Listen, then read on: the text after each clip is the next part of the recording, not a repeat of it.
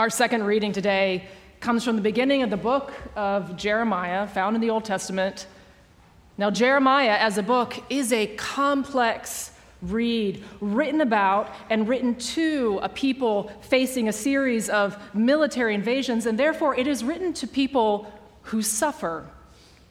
The book is named for the main character, the prophet Jeremiah, who is the one who conveys God's message for friend and enemy alike. To Jerusalem, to Judah, but also to Egypt and the Philistines, Moab, Ammon, Edom, Syria, and Babylon. And it is hard work. It is hard work to do this ministry, to speak words of judgment and coming destruction, a message that is both difficult and unwelcome. And there are times when Jeremiah wants to quit, but God's calling upon his life is so strong that he cannot turn away from the work. He says, it is like an intense fire in his heart, trapped in his very bones. At the beginning of the book of Jeremiah, there is the call, God's call to an ordinary human being, and there is Jeremiah's response. And this story is like a mirror for us as readers. We examine it to see reflected back the ways that we, each one of us, are called not just to ordained ministry, which is an important piece of our worship together today, but how we are called to live out this Christian faith, this faithful life. And so, friends, hear now God's word to us. This is from Jeremiah, chapter 1, verses 4 through 10. I'm reading from the Common English Bible translation, so it's a little different from what's printed in your bulletins. And this is Jeremiah speaking. The Lord's word came to me.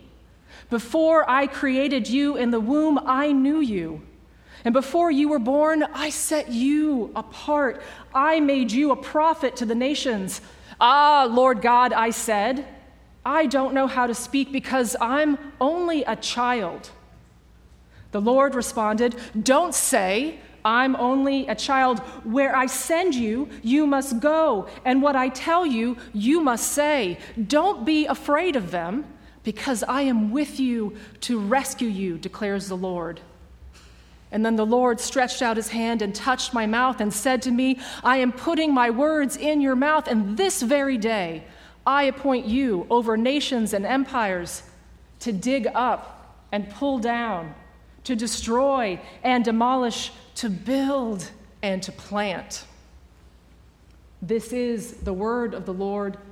Thanks be to God. This past Lent, I taught a Sunday school class on the 7 deadly sins, based on a book called Glittering Vices by Rebecca DeYoung. And truth be told, we only got to 5 of the 7 deadly sins, and we did not get to do gluttony or lust, and my people still give me a hard time about not getting to the most interesting vices. And the author of the book opens by talking about her first year of graduate school. And she writes, I found myself wondering if I belonged somewhere else. Everyone in my classes seemed so smart, so witty, so well-read, so eager and able to ask brilliant and insightful questions, and I felt like an imposter. How did I, obviously so inferior, ever get admitted with these people? How soon would they find out who I really was or wasn't and quietly shoo me out the back door in disgrace? And partly I struggled with genuinely difficult schoolwork and some difficult life circumstances. But mostly, however, I struggled with my own sense of inadequacy. And so instead of engaging in class discussions and seeking out opportunities to improve myself, I spent that first year of graduate school pulling back into the shadows, believing that I had nothing to contribute, hoping no one would notice when I wrote or said something stupid. And she discovered, while reading about the virtue of courage, that there is a name There's a name for the thing she was feeling: pusillanimity. Pusillanimity, meaning smallness of soul. Smallness of soul. Philosopher and theologian Thomas Aquinas calls this particular feeling, smallness of soul, a vice. And those afflicted by this vice shrink back from all that God calls them to be. Smallness of soul means when faced with the effort and the challenge of stretching to the great things that we are capable of, the things that God calls us to, we cringe. We say, we can't. And DeYoung writes, in short, those with this vice, smallness of soul, rely on their own puny powers and focus on their own potential for failure, rather than counting on God's grace to equip them for the great work in God's kingdom, work beyond anything they might have dreamed of for themselves. Smallness of soul. It sounds familiar. It sounds like Moses standing before the burning bush, standing on holy ground in God's presence. And God says to him that God's people are suffering and that God will send Moses to Pharaoh to bring God's people out of Egypt. And Moses says in response, "Who am I? Who am I to go before a great power like Pharaoh and bring the Israelites out of Egypt? Who am I?" And God says, "Don't worry, I will be with you." And Moses says, "What if no one believes me?" And God gives Moses signs that he can do to show the people that God is with him. And still Moses says, "I've never been able to speak well, not yesterday, not the day before, and certainly not now, since you've been talking to your servant. I have a slow mouth and a thick tongue." And God responds, "Who gives people the ability to speak? Isn't it I, the Lord? Now go. I'll help you to speak, and I will teach you what you should say." And after all this, Moses says, "Please, just send someone else." Smallness of soul. It sounds like Jeremiah. In that passage that we just read, God says to him that before Jeremiah was even born, God had chosen him for meaningful and important work in God's great story of salvation. And Jeremiah responds, "I'm too young for this. I don't know enough. I'm immature, inadequate, just not ready."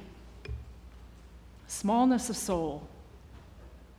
And maybe it sounds like you and me. Presbyterian pastor Eugene Peterson writes that we are practiced in pleading inadequacy in order to avoid living at the best that God calls us to. And how tired our excuses sound. I'm only a youth. I'm only a housewife. I'm only a layman. I'm only a poor preacher. I only have a high school education. I don't have enough time. I don't have enough training. I don't have enough confidence. And in our hearts, we say, like Moses, "Please, just send someone else." But neither Moses nor Jeremiah's story ends with God moving on to someone else. And so I think Jeremiah's story has some important things to teach us, each one of us, about what it means to be called by God. So the first thing to notice in the story is that the call begins not with a job description. Not with a job description.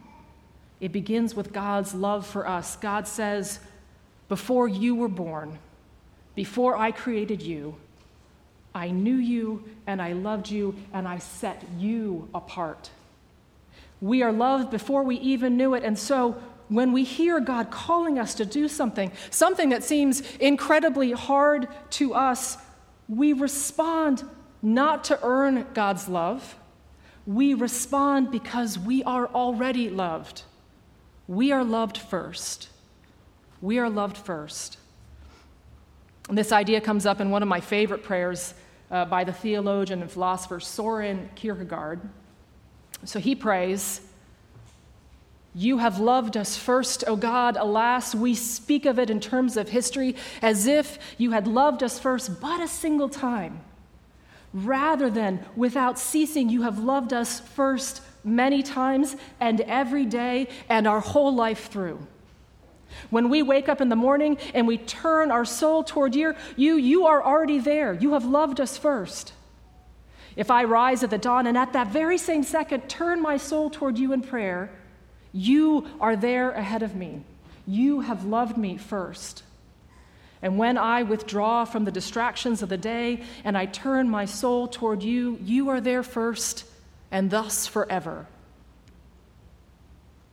God calls Jeremiah and us to a life of purpose and meaning, which is about something bigger than ourselves and our own sense of smallness. God had holy plans for us before we even saw the light of day. God had holy plans for us before we even saw the light of day. The second thing we learn from Jeremiah is that all our excuses don't hold up. I'm too young. I'm too old. I'm not smart enough, good enough. I'm afraid of speaking in front of people. I'm afraid of failing. I'm afraid of embarrassing myself. And God's response is basically, stop saying those things. I will be with you and I will give you what you need.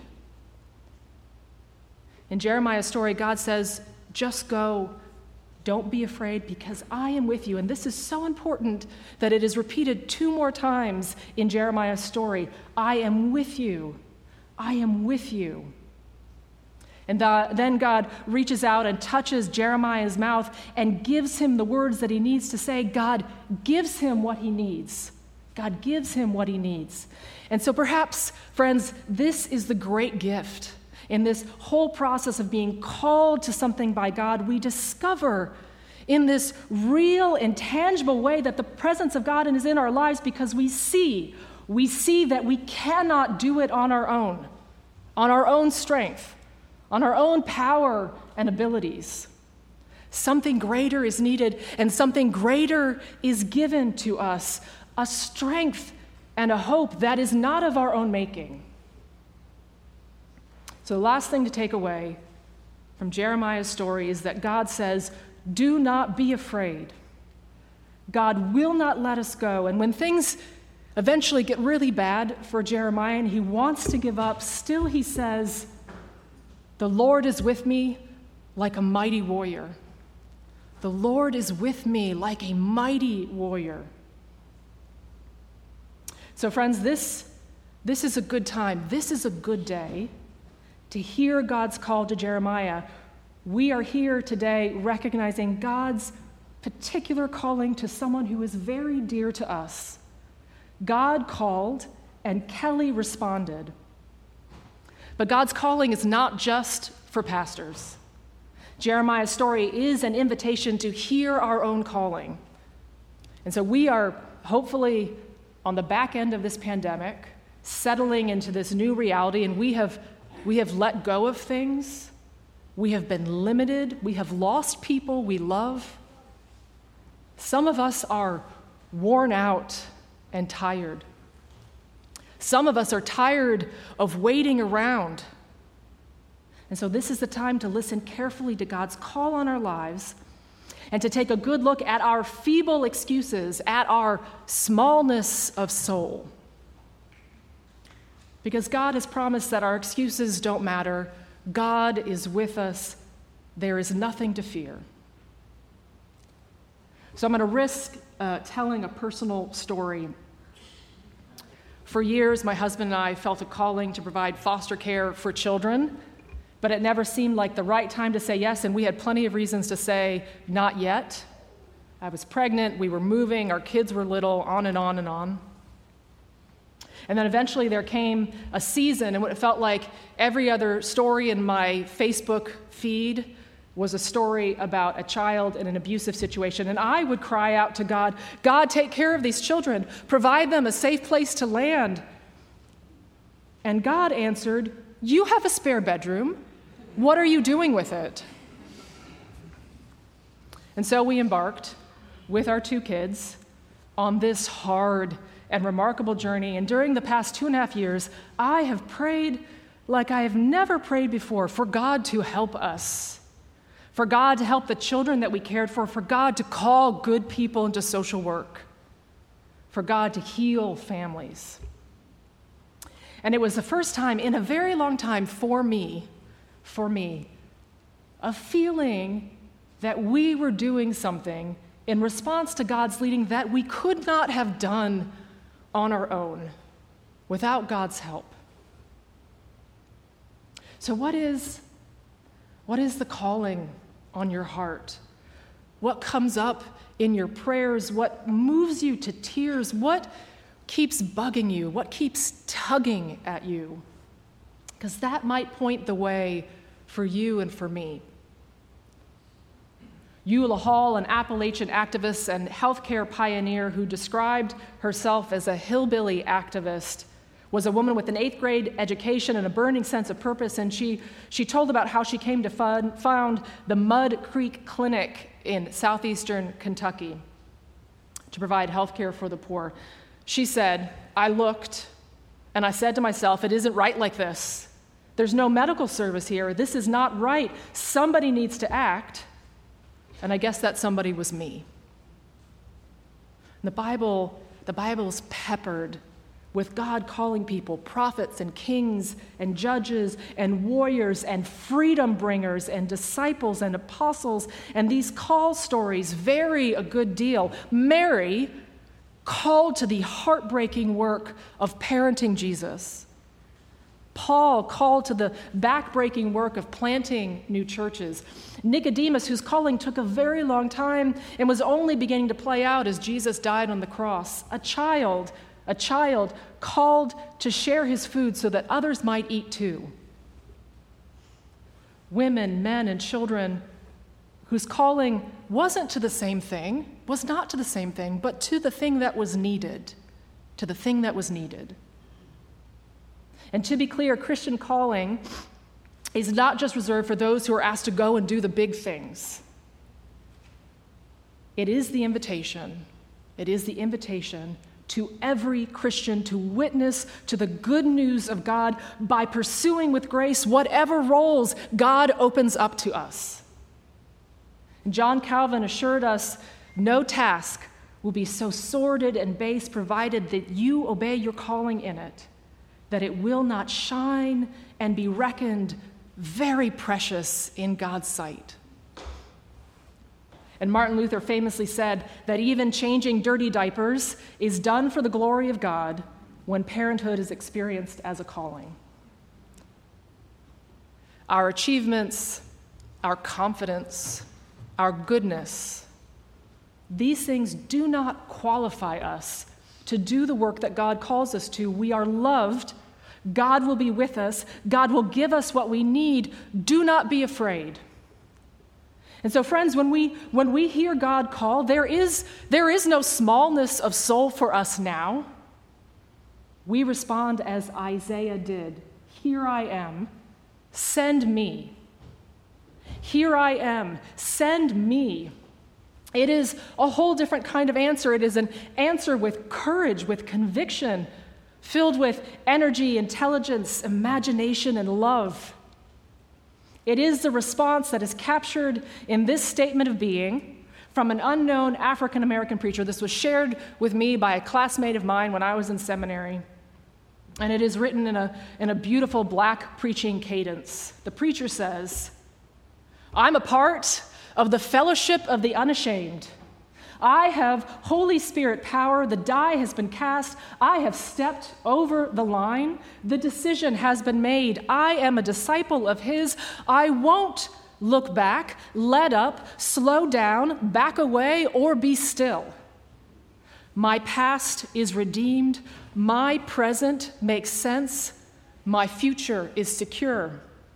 I'm finished and done with low living, sight walking, small planning, smooth knees, colorless dreams, tamed visions, mundane talking, cheap living, and dwarfed goals. I no longer need preeminence, prosperity, position, promotions, plaudits, or popularity. I don't have to be right, first, tops, recognized, praised, regarded, or rewarded. I now live by faith, lean on his presence, walk by patience, live by prayer, and labor by power. My face is set, my gait is fast, my goal is heaven, my road is narrow, my way is rough, my companions few, my guide reliable, my mission clear. I cannot be bought, compromised, detoured, lured away, turned back, deluded, or delayed. I will not flinch in the face of sacrifice, hesitate in the presence of the adversary, negotiate at the table of the enemy, ponder at the pool of popularity, or meander in the maze of mediocrity. I won't give up, shut up, let up until I have stayed up, stored up, prayed up, paid up, preached up for the cause of Christ. I am a disciple of Jesus. I must go until he comes. Give till I drop. Preach all I know and work till he stops me. And when he comes for his own, he will have no problem recognizing me. My banner will be clear. To God be the glory. Amen.